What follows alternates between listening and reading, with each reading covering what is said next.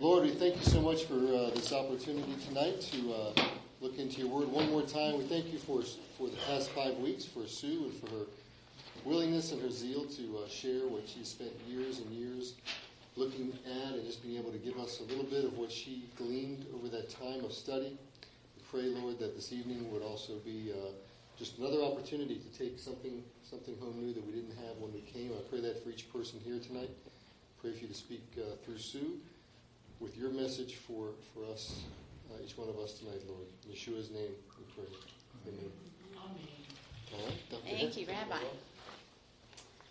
Okay, well, it is week 6, and we've come a long way. I know. This is the last one.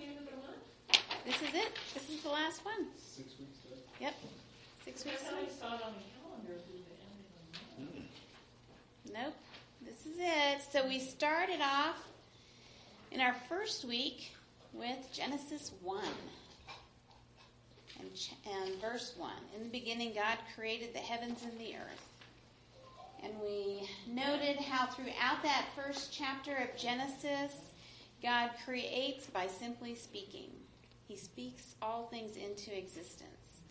And the power of his word is what brought about all things. In the absence of any kind of cosmic conflict. And then we moved through the prophets and the writings and saw how God as creator of heaven and earth is used in those different contexts. We saw that it was used in prayers, in worship, in interaction with non-Israelites.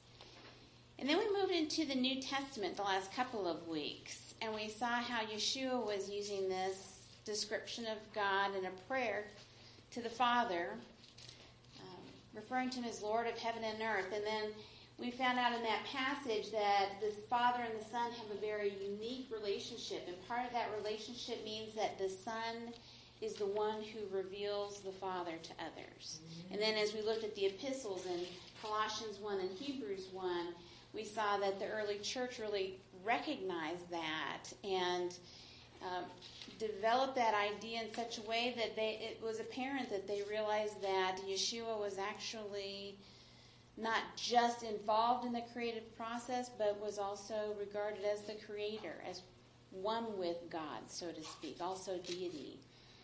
And then we saw last week in Acts how the early church, once Yeshua was crucified, buried, and raised, returned to the right hand of the Father, that the early church then carried on the ministry of Yeshua in proclaiming boldly God's word, again, and asking God to perform miraculous signs and miracles, to go along with the proclamation of his word. And much as we've seen throughout our studies in the last few weeks, that the word of God and his actions together indicate that he is the one true living God in contrast to the idols. So tonight we're going back to this idea of God's word. We're going to go into we're going to spend a lot of time in 2 Peter and a little bit in Revelation, where this description of God as creator of heaven and earth occurs. And what we find out in 2 Peter in particular, there's a real emphasis once again on the Word of God and the powerful Word of God. If you open with me to 2 Peter chapter 1, the beginning of the letter, it says, verse 1, Simon Peter, a servant and apostle of Yeshua HaMashiach, Jesus Christ, to those who through the righteousness of our God and Savior, Jesus Christ, have received a faith as precious as ours. Grace and peace be yours in abundance through the knowledge of God and of Jesus our Lord, of Yeshua. Again, I'm reading from the NIV.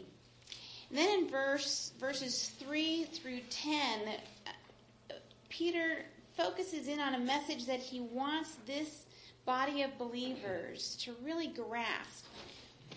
He says that his divine power, referring to God's divine power, has given us everything we need for a godly life through our knowledge of him who called us. By his own glory and goodness. Through these, he has given us his very great and precious, what? Promises. right? So that through them you may participate in the divine nature, having escaped the corruption in the world caused by evil desires. So here again we're seeing that God has given his promises, his word, to his people for a certain purpose. And that it's through his great and precious promises that we may become partakers with him in the divine nature, and that we can live a holy life. We can live in harmony with the Creator. Then he goes on in verse 5, for this very reason make every effort to add to your faith goodness, and to goodness knowledge, and to knowledge self-control, and to self-control perseverance, and to perseverance godliness, and to godliness mutual affection, and to mutual affection love. For if you possess these qualities in increasing measure, they will keep you from being ineffective and unproductive in your knowledge of our Lord Jesus Christ, Yeshua HaMashiach. But whoever does not have them is nearsighted and blind, forgetting what? That they have been cleansed from their past sins. Therefore, my brothers and sisters, make every effort to confirm your calling and election. For if you do these things, you will never stumble, and you will receive a rich welcome into the eternal kingdom of our Lord and Savior, Yeshua HaMashiach. So here we see a whole list. In this time period, this kind of list that we see in verses 5 through 9 is typically referred to as a virtue list. It's a list of things that these people are to begin to embody in their lives and express in their lives. It's talking about their lifestyle. And in our prayer time just before we started the Bible study tonight, someone had prayed that, may we work through conflict with one another in the body, in our mishpachah as a family. And I think that's part of what's involved in this virtue list here, of having mutual affection and love for one another. That all of these things are really based on who we are now in Yeshua, in our identity. And that's based on God's promises to us. But there's a problem in the church that Peter addresses. And that is that there were false teachers influencing the believers. So what Peter does in this next section of his letter is he's giving evidence for the message that he's giving them. What's the basis of his message? And it's fascinating. In verse 12 and following it says, so I will always remind you of these things, even though you know them and are firmly established in the truth you now have. I think it is right to refresh your memory as long as I live in the tent of this body, because I know that I will soon put it aside, as our Lord Jesus Christ has made clear to me. And I will make every effort to see that after my departure, you will always be able to remember these things. Now, what we hear here is Peter knows his life is coming to an end. And it's likely, from what we can piece together, that this is right before Peter is martyred under Nero's rule. And he knows that this is going to come. And so he's imparting his last words to these people that he cares very deeply about, which should help us realize that these are really important words for him to be imparting to these people. But then he goes on and gives the basis for what he is saying and why he is communicating these things. In verse 16, for we did not follow cleverly devised stories when we told you about the coming of our Lord Jesus Christ in power, but we were eyewitnesses of his majesty. He received honor and glory from God the Father when the voice came to him from the majestic glory, saying, this is my Son whom I love, with him I am well pleased. What is he referring to here? What event in the life of Yeshua? He uses those words at his baptism, but when we look at the next verse, it says, we ourselves heard this voice that came from heaven when we were with him on the sacred mountain. That was the The transfiguration. So not only at his baptism, but also then at the transfiguration. And this is when Peter, John, and James went to the mountaintop with Yeshua. And they saw this incredible sight. And I think of it as, God was kind of lifting a veil of our normal life here and showing the glory of the sun to these three. And they were realizing this is just no human person here. And this is part of the unfolding that Yeshua was doing and what the Father was doing to reveal who Yeshua is to his disciples. So he's saying our eyewitness account, that's how we know about his majesty. And then in the next verse, verse 19, we also have what? The prophetic message as something completely reliable, and you will do well to pay attention to it, as to a light shining in a dark place until the day dawns and the morning star rises in your hearts. Above all, you must understand that no prophecy of Scripture came about by the prophet's own interpretation of things. For prophecy never had its origin in the human will, but prophets, though human, spoke what? From God, as they were carried along by the Holy Spirit. So again, what he is saying is we have the testimony of God's very words as spoken through the prophets. So again, we're going back to what has God said to us. And can we trust it? Well, yes, because we've seen with our eyes the majesty of Yeshua, and we know that he's coming back. And we also have the prophetic word of the Scriptures, God's word to us about these things that concern us. And then at the beginning of chapter 2, in the NIV, it starts with a very important conjunction. Maybe some of you have the same word that starts but. But there were also false prophets among the people, just as there will be false teachers among you. They will secretly introduce destructive heresies, even denying the sovereign Lord who bought them, bringing swift destruction upon themselves. Many will follow their depraved conduct and will bring the way of truth into disrepute. In their greed, these teachers will exploit you with fabricated stories. Their condemnation has long been hanging over them, and their destruction has not been sleeping. So what we have here is a contrast between God's word, true words, and false words. And what we find out about these false teachers, especially as we continue through chapter 2, is that their lifestyle is being indicative of who they are. And being that they are involved in, well, we got a little bit of it in these about their greed and exploitation. They're brazen and arrogant. Yes, being arrogant, and then we'll get to some of their other character qualities. Well, how their character is being displayed in their lives. But I was thinking. Yes. This goes back to, even though this is way placed in the book here, it's after Hebrews, but it goes back to what Paul.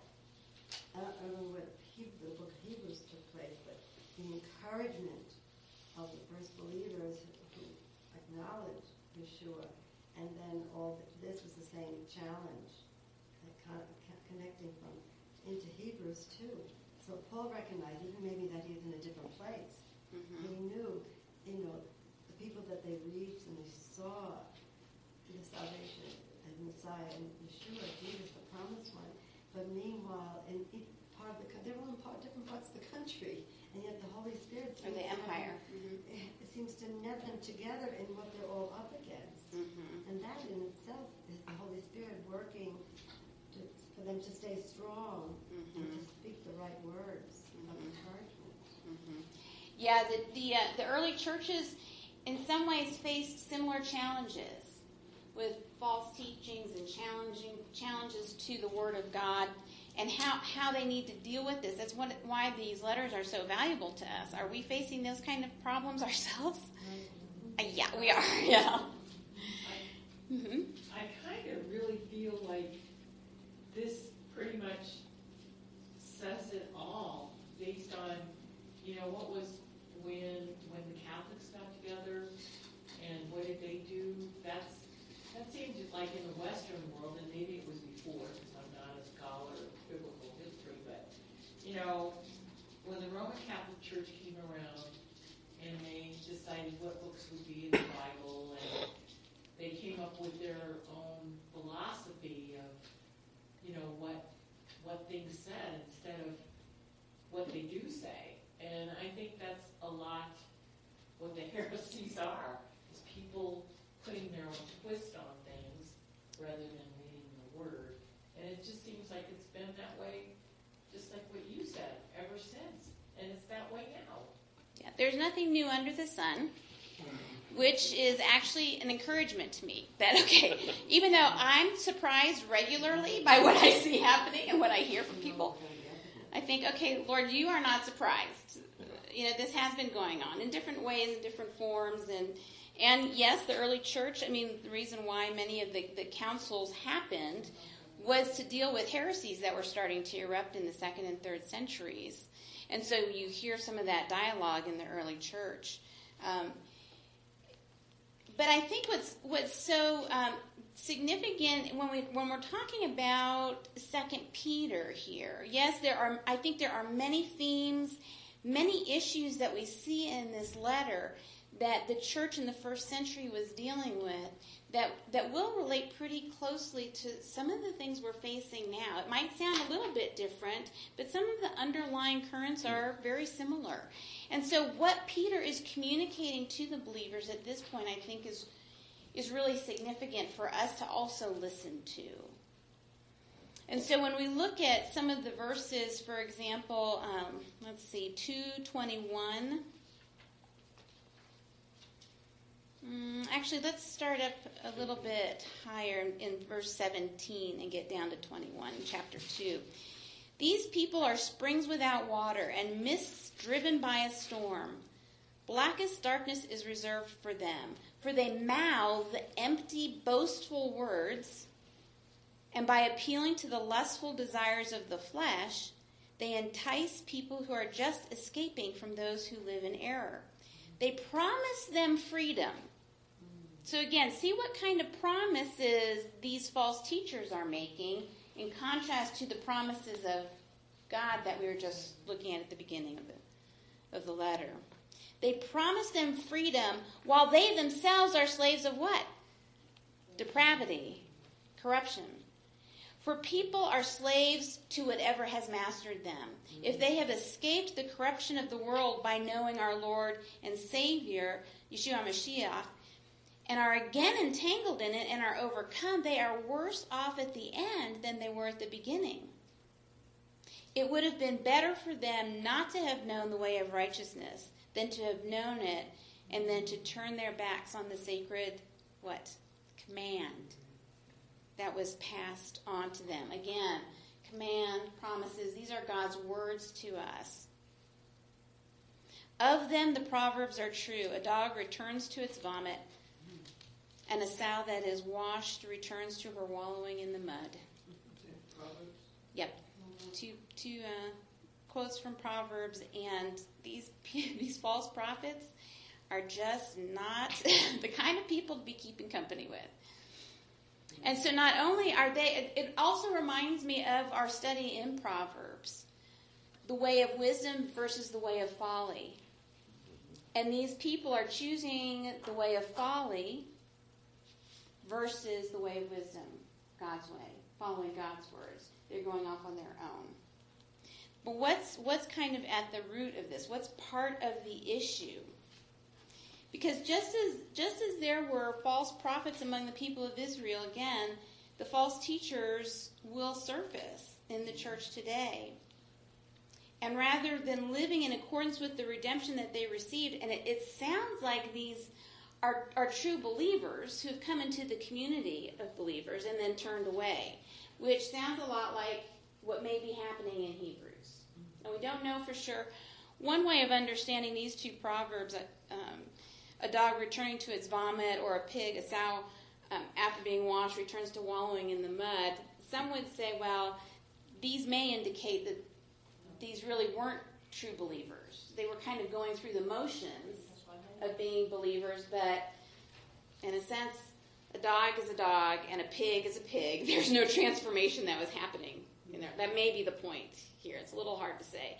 But there are times when it sounds like these really are believers. So again, just like in Hebrews, some of the warnings there. Yeah. And I was reading Jude. It's about the same thing. mhm, That's yeah. The short version. Better read it, Jude. Yeah, there's actually quite a bit of overlap Yeah. between Jude and 2 Peter. So again, this is not unusual, or it's not particular to one church. The struggles that they're dealing with here. Excuse me. Mm-hmm. Is it also, we're talking about struggle of what they've learned about who the Messiah is, and they've accepted it, but is it also the persecution, physical persecution they're living with? And In 2 Peter, we don't really hear a lot about that being a factor. No, I know, that's what I'm saying. And Yeah. I'm feeling that because what would pull someone away if you know that, oh my goodness, I'm not going to, my business or my survival or I'm going to say Christians today Mhm. to stand up for what they've learned. It seems like, it's not mentioned, and yet it's within the confines of what they're up against in the Mhm. society. Mm-hmm, mm-hmm. Well, there definitely are views in the culture of the empire that are in opposition to biblical beliefs. Yeah, so there's always that kind of tension. But look, Peter, he died not long after this. So the people who he's talking to know the risk that he's taken just telling them of the strength they're supposed to develop. Yes, that could be, and there is discussion about that. We're somewhat limited in how much we can know life was like in the first century.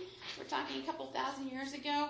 It seems that under Nero, which would have likely been this time, that the persecution was pretty heated for a period of time between about 64 and 68 when Nero took his own life.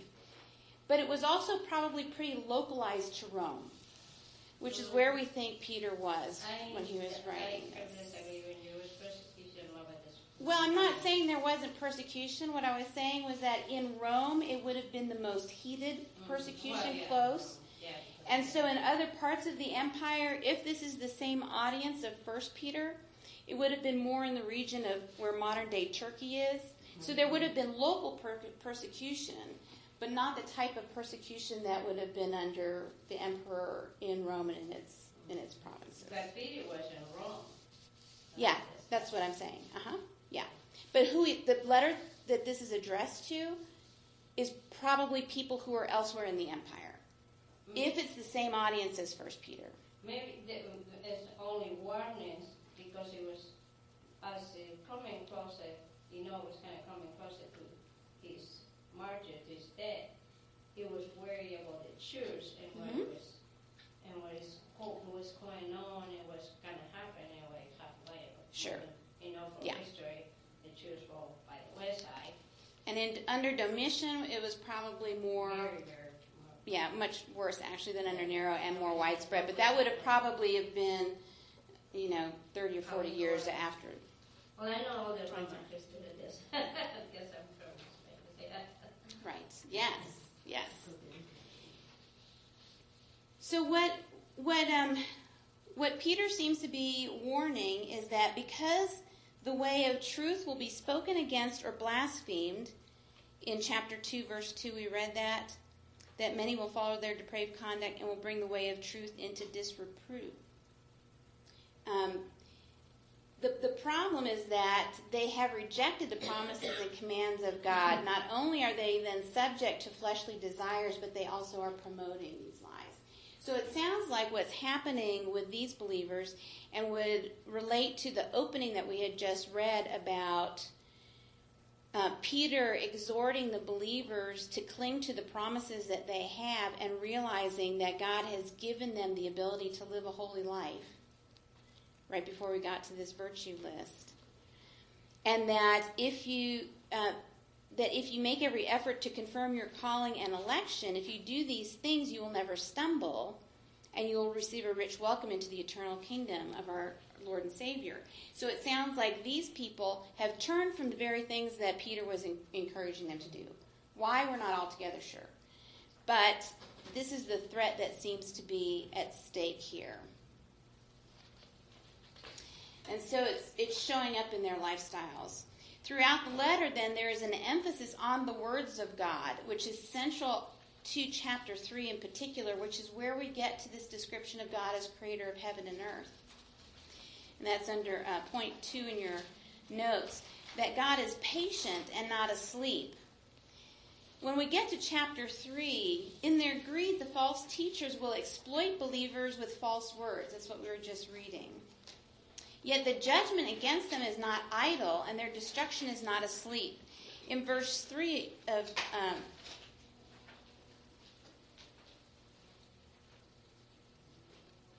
it's actually in chapter 2, verse 3, it says, "In their greed, these teachers will exploit you with fabricated stories. Their condemnation has long been hanging over them, and their destruction has not been sleeping."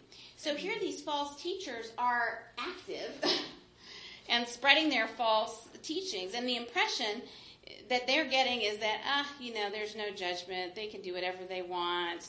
God's words, his commands, his promises, it's not really going to happen. But what they don't realize is that God is not asleep during this time. God is being patient during this time. And that's what we pick up in chapter 3. When we start at the beginning, verse 1. "Dear friends, this is now my second letter to you. I've written both of them as reminders to stimulate you to wholesome thinking. I want you to recall what? Again, the words spoken in the past by the holy prophets and the command given by our Lord and Savior through your apostles. Above all, you must understand that in the last days, scoffers will come scoffing and following their own evil desires. They will say, 'Where is this coming he promised?'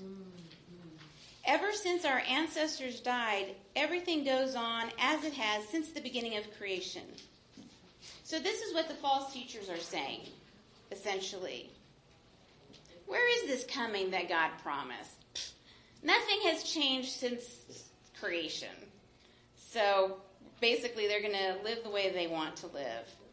Verse 5 says, "But they deliberately forget that long ago by God's word, the heavens came into being and the earth was formed out of water and by water.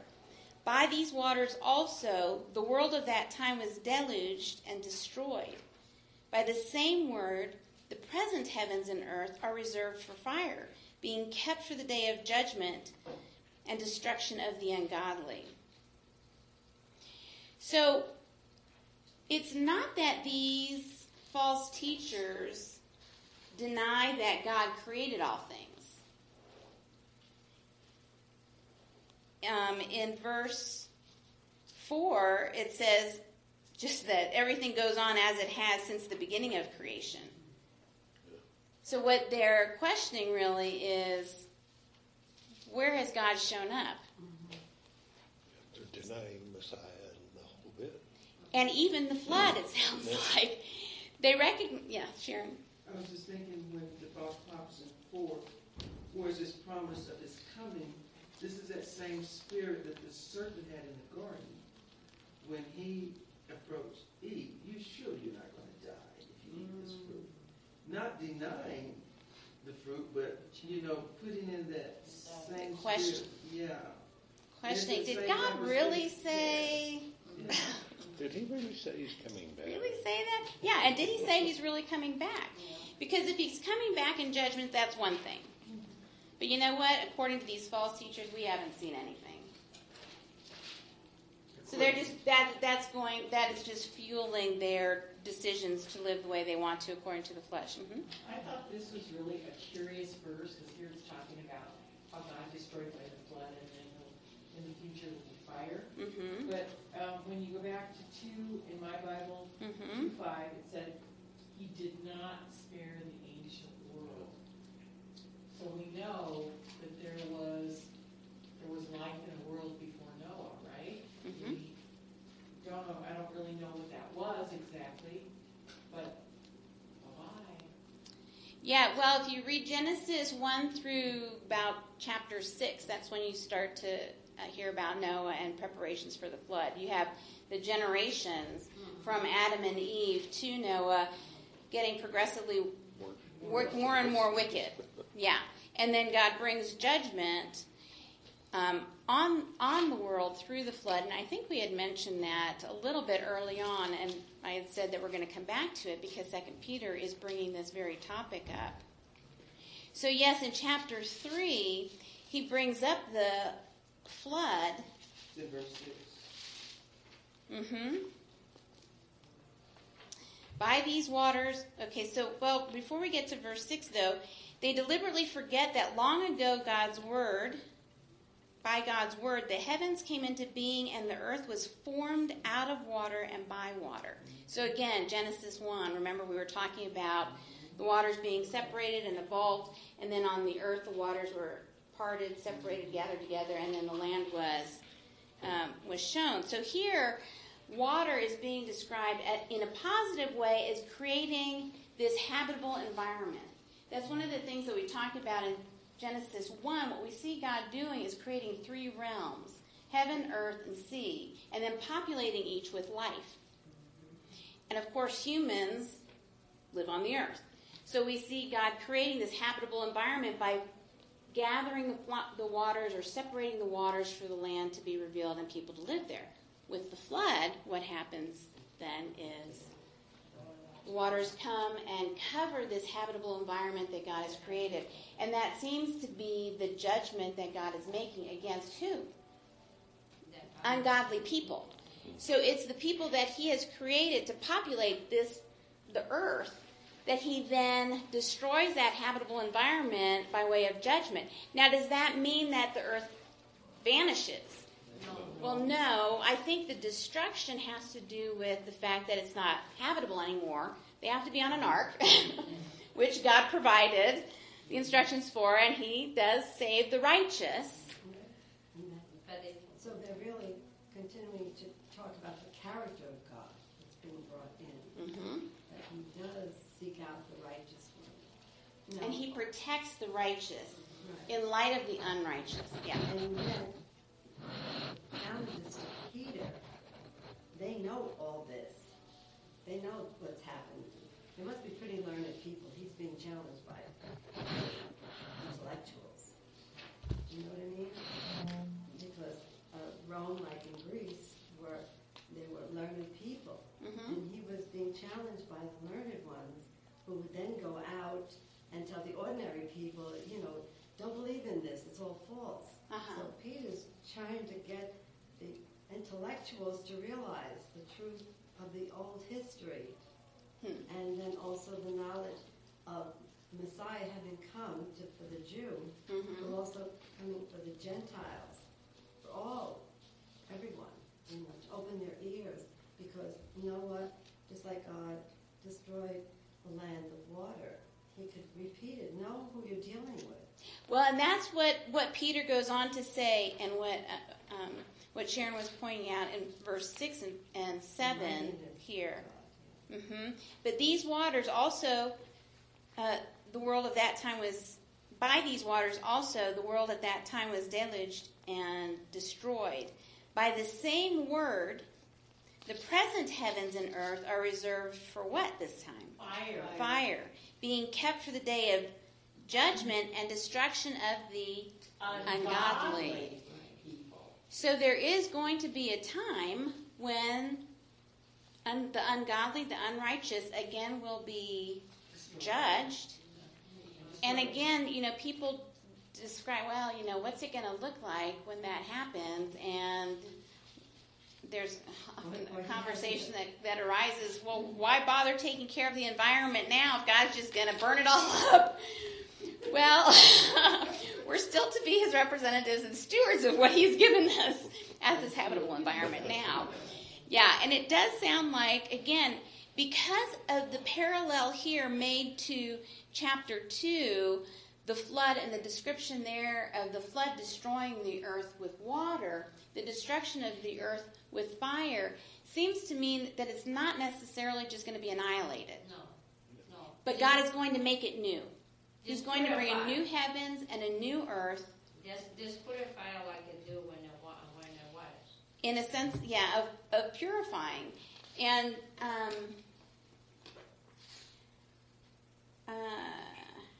jumping around here.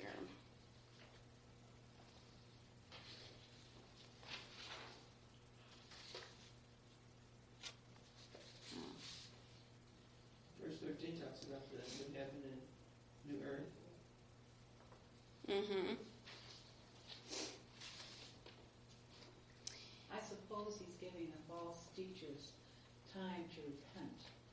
Yeah. Well, that is what we're going to get to. And one of the points that I wanted to bring out was when it talks about how the earth was formed out of water and through water by the word of God. It's the same term, formed, meaning sustained, that we saw when we studied Colossians 1. Do you remember what Colossians 1:17 said about Yeshua is the one who sustains all things, holds all things together? This is the same word. In Hebrews, we also hear this same idea of Yeshua sustaining life, just like the Word has formed and sustained. So again, showing that the Word of God and Yeshua are functioning in similar ways to sustain. Now, what does John 1:1 tell us? In the beginning was the Word, and the Word was God, and the Word dwelt among us. And so John makes a direct connection between Yeshua as the Word. But here also in 2 Peter, and again, because there's so much emphasis in this book, this letter, on the Word of God, His promises and commandments, even though Yeshua isn't mentioned explicitly all the way through the letter, He's definitely at the beginning and at the end. And this function of the Word parallels the function of Yeshua regarding all things. Again, I think emphasizing what we've seen unfold over the last few weeks regarding the Word of God and Yeshua and the action of God and judgment to come. So, anyway, having at least said that, we'll get down to what Karen was then saying, and we look in verses 7 to 10. So we pick it up in 8. We've looked at 7. But do not forget this one thing, dear friends. So he's asking them, don't forget. And again, if we had time to look at the Greek terms behind all of this, he's asking them, don't forget. Like he had said earlier, these false teachers deliberately forget about what God has done, not only creating the world, but the flood and bringing judgment. Do not forget this one thing, dear friends. With the Lord, a day is like 1,000 years, and 1,000 years are like a day. The Lord is not slow in keeping His promise, as some understand slowness. Instead, He is patient with you. Why? Not wanting anyone to perish, but everyone to come to repentance. What verse is that? What is the chapter and verse? It's 2 Peter 3, verse 9. So here these false teachers are saying, nothing has changed. Where is this coming that he promised? It's not going to happen. And basically in saying that God is not going to keep His word is a reflection of what they think about God, which is not good. And what Peter is pointing out here is that no, don't think that God is unable to carry out His word. He will. This is His kindness. He is not asleep. He is patient. And He's being patient so that we may all come to repentance. And Schlatter, a German theologian from years ago, pointed out not only how this is an important statement about the kindness of God toward unbelievers, but even for believers, as we live out what is true, which is what Peter was talking about at the beginning of the letter. Don't forget your calling and election. Remember your forgiveness from sins. You have forgiveness in Yeshua. Now live it out. And what Schlatter would say is that the more opportunity we have as believers to live it out now just prepares us for when Yeshua does come back. And that could be part of God's kindness to us as well. But then he said in verse 10, but the day of the Lord will come like a thief. The heavens will disappear with a roar. The elements will be destroyed by fire, and the earth and everything done in it will be laid bare. Now, just a couple of observations about this verse. This idea that the heavens will disappear with a roar. I think when we hear the word roar, we think of a lion. But it could be a reference to the divine voice at God's coming back, at Yeshua's return. Like you So were at the mountain when he's talking to the Israelites? So again, we've got this reference possibly to the Word of God now coming in judgment when He returns. The elements will be destroyed by fire, and the earth and everything done on it or in it will be laid bare. And this idea of being laid bare, what seems to be happening, this imagery is, the heavens and the heavenly bodies will be moved out of the way, and everything on the earth, meaning the ungodliness of people, will be laid open before the judge as he comes back. So when God is bringing judgment, there's nothing that's going to be hidden. And it seems that in a sense, it's this legal type of situation, scenario that's being communicated here. Since everything will be destroyed in this way, verse 11, what kind of people ought you to be? So now we're getting down to the nuts and bolts. Okay, so then how should we live? And going back to the question of, well, what does that look like for us? How do we take what Peter's message is to this church in the first century and apply it in our own lives?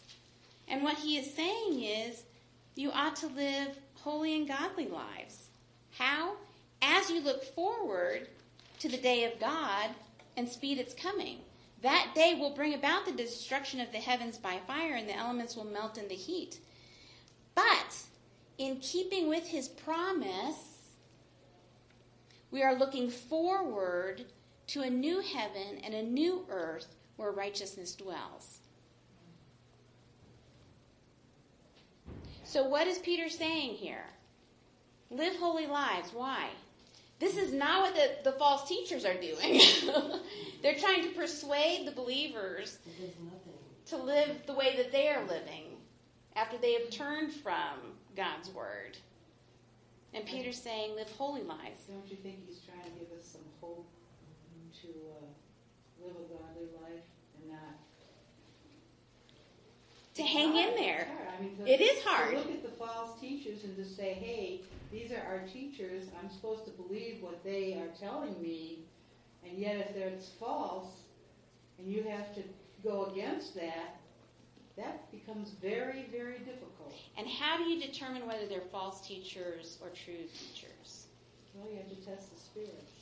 And see if they're abiding by God's word. Yeah. God has given us his word as something definite that we can turn back. And we said sometime in the weeks past, the word of God is our most direct communication that we have from the Lord.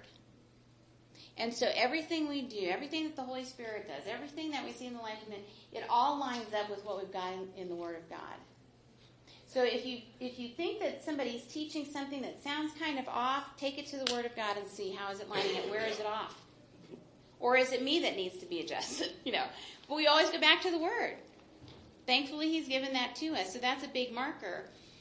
Sharon, were you going to say something else along those lines? Yeah, I asked a question going back to he's coming like a thief. Mm-hmm. That's always been a question in my mind. Because when I think of a thief, that's a scary thought of how they surprise you and come upon you. And to think of God coming back in that manner, it's always been a question in my mind where I can never totally put those dots together. How can you explain that? Yeah, Yeshua uses this imagery too. Yeah, about a thief in the night. That I think it is that unexpected element. We don't know when it's going to happen. You don't know when a thief is going to hit, No. when they're going to come. So it's going to be unexpected. So what should you do then? Be ready. And also, Just be consistent in living a faithful life, and then you'll be ready. Even though he's coming in an unknown hour and an unknown time, we don't know when it's going to happen. and what does a thief do? They take what they want, right? A thief does not take everything. They take what they want. So I'm thinking, maybe he's going to take his people. He's going to take his godly people. He's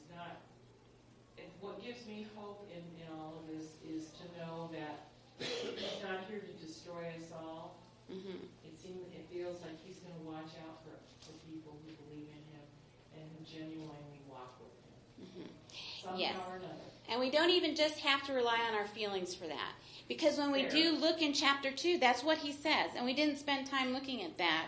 But when you go back to the verses that, Diane, you had brought up earlier, about in verse 4 and following, if God did not spare the angels when they sinned, but sent them to hell, putting them into chains of darkness to be held for judgment, if he did not spare the ancient world when he brought the flood on its ungodly people, but protected Noah, a preacher of righteousness, and 7 others, if he condemned the cities of Sodom and Gomorrah by burning them to ashes and made them an example of what was going to happen to the ungodly, and if he rescued Lot, described here, a righteous man who was distressed by the depraved conduct of the lawless, if this is so, then the Lord knows how to rescue the godly from trials and to hold the unrighteous for punishment on the day of judgment. So he's placing fear, but also hope. Yeah, I think that, God is loving and he is just, and he doesn't compromise on either one of those. He's both at the same time. So when in the face of unrighteousness and wickedness, he will bring judgment because he is just. But for those who are righteous, who are pursuing him, not that we're perfect, because Peter even said, remember, you have forgiveness of sin. You've repented of your sin. God, when we're in Yeshua, we have that forgiveness. And that's what makes us righteous. And he protects the righteous in the midst of that. And this is the thing that the false teachers are calling into question. But what Peter is saying, no, God has said that he will do this. And even though it looks right now like these false teachers are having the day, and God seems to be asleep, he's not asleep. He's being patient. Right, and he's trying to enlighten them to make the right decision, discernment. And he's telling them, you have an intellect, so don't be swayed this way, away from what you've learned. You've been given a treasure. And what have you learned? You've learned the Word of God. And that's what he keeps coming back to, is holding on to the commandments of the Lord. Hold on to what God has promised, regardless of what the circumstances look like right now, because this is not the end of the story. And there will come a day when God will make all things right, and there will be judgment against the unrighteous. Hang in there and live holy lives. Live out, basically, it's not live out a bunch of rules to look good in contrast to these people who look bad. It is live in harmony with the one who created you because of who he is, and because you are aligned with him, live out a godly life because of your relationship with him. If you are trusting in the Lord and his word, then your lifestyle will show it. And this is all, and Diane mentioned it before, when we talk about Catholicism, that's not for another 100-something years. I don't know when, all that came into play, I don't know dates and all. But the idea is that God said, go back to all that you've learned that's been written in Torah, The prophets and the apostles. Right. Yeah. And build your foundation on that. And I think even the churches today don't want to do that. They believe in the new covenant. Well, that's part of it. The new covenant is part of God's word. The Yeah. confusion that these people who, at the time of Peter, wanted to bring into the mix, it's the same confusion today. Well, when we start listening to other voices, if it's not the voice of the Lord, there's always the potential of being led astray. So let's look at these final verses in Peter, and then I just want to take a couple of minutes to look into Revelation, a couple of passages that also talk about God as the creator of heaven and earth. Starting in verse 14. So then, dear friends, since you are looking forward to this, make every effort to be found spotless, blameless, and at peace with him. Bear in mind that our Lord's patience means salvation. Just as our dear brother Paul also wrote you with the wisdom that God gave him. He writes the same way in all his letters, speaking in them of these matters. So again, there's nothing new under the sun. Many of these churches were facing the same kind of struggles and difficulties. Jumping down to verse 17. Therefore, dear friends, since you have been forewarned, be on your guard, so that you may not be carried away by the error of the lawless and fall from your secure position, but grow in what? The grace and knowledge of our Lord and Savior. To him be glory now and forever. Amen. When we flip over to Revelation chapter 10, I think that's in your notes.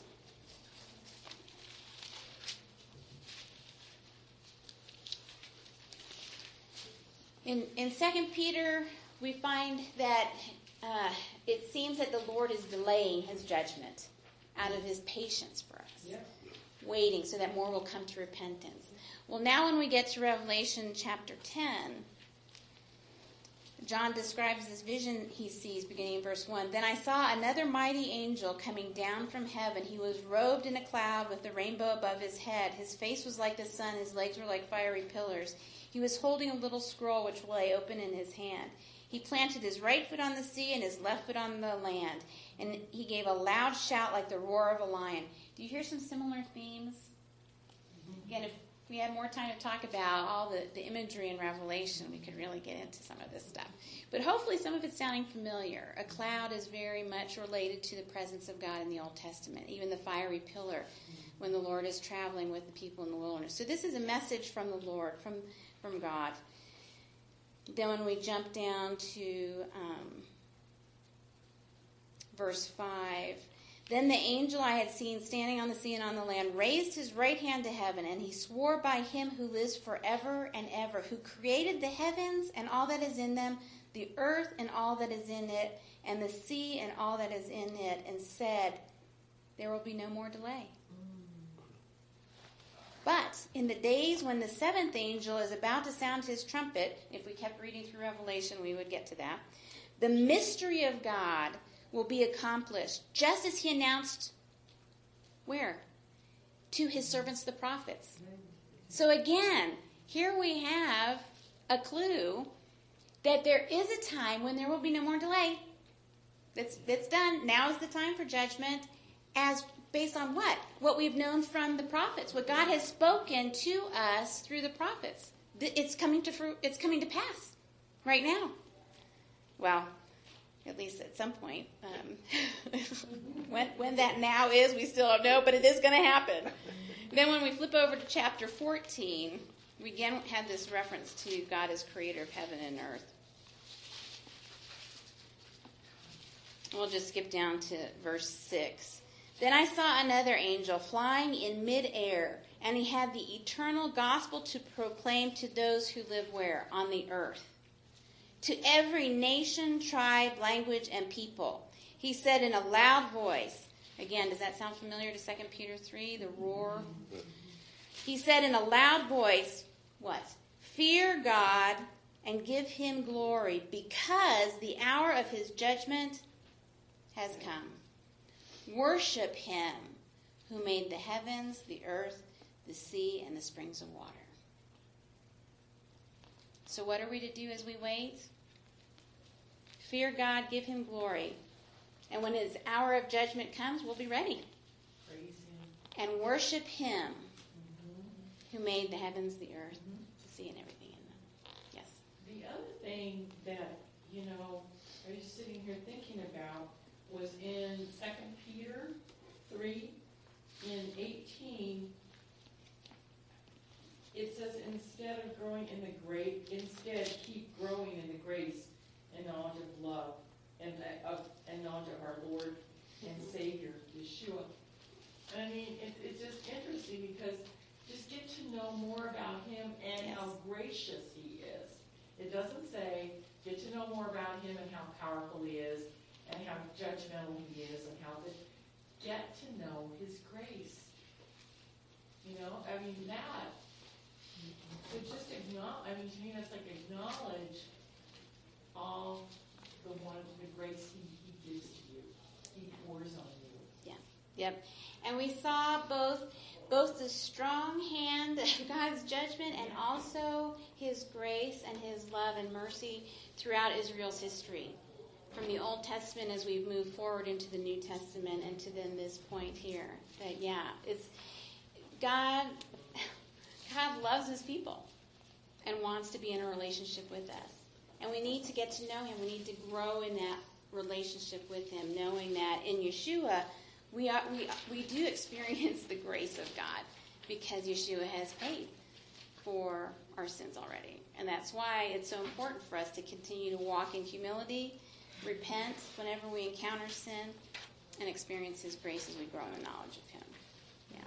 So, Rabbi wants to make an announcement, and then I think we're... Okay.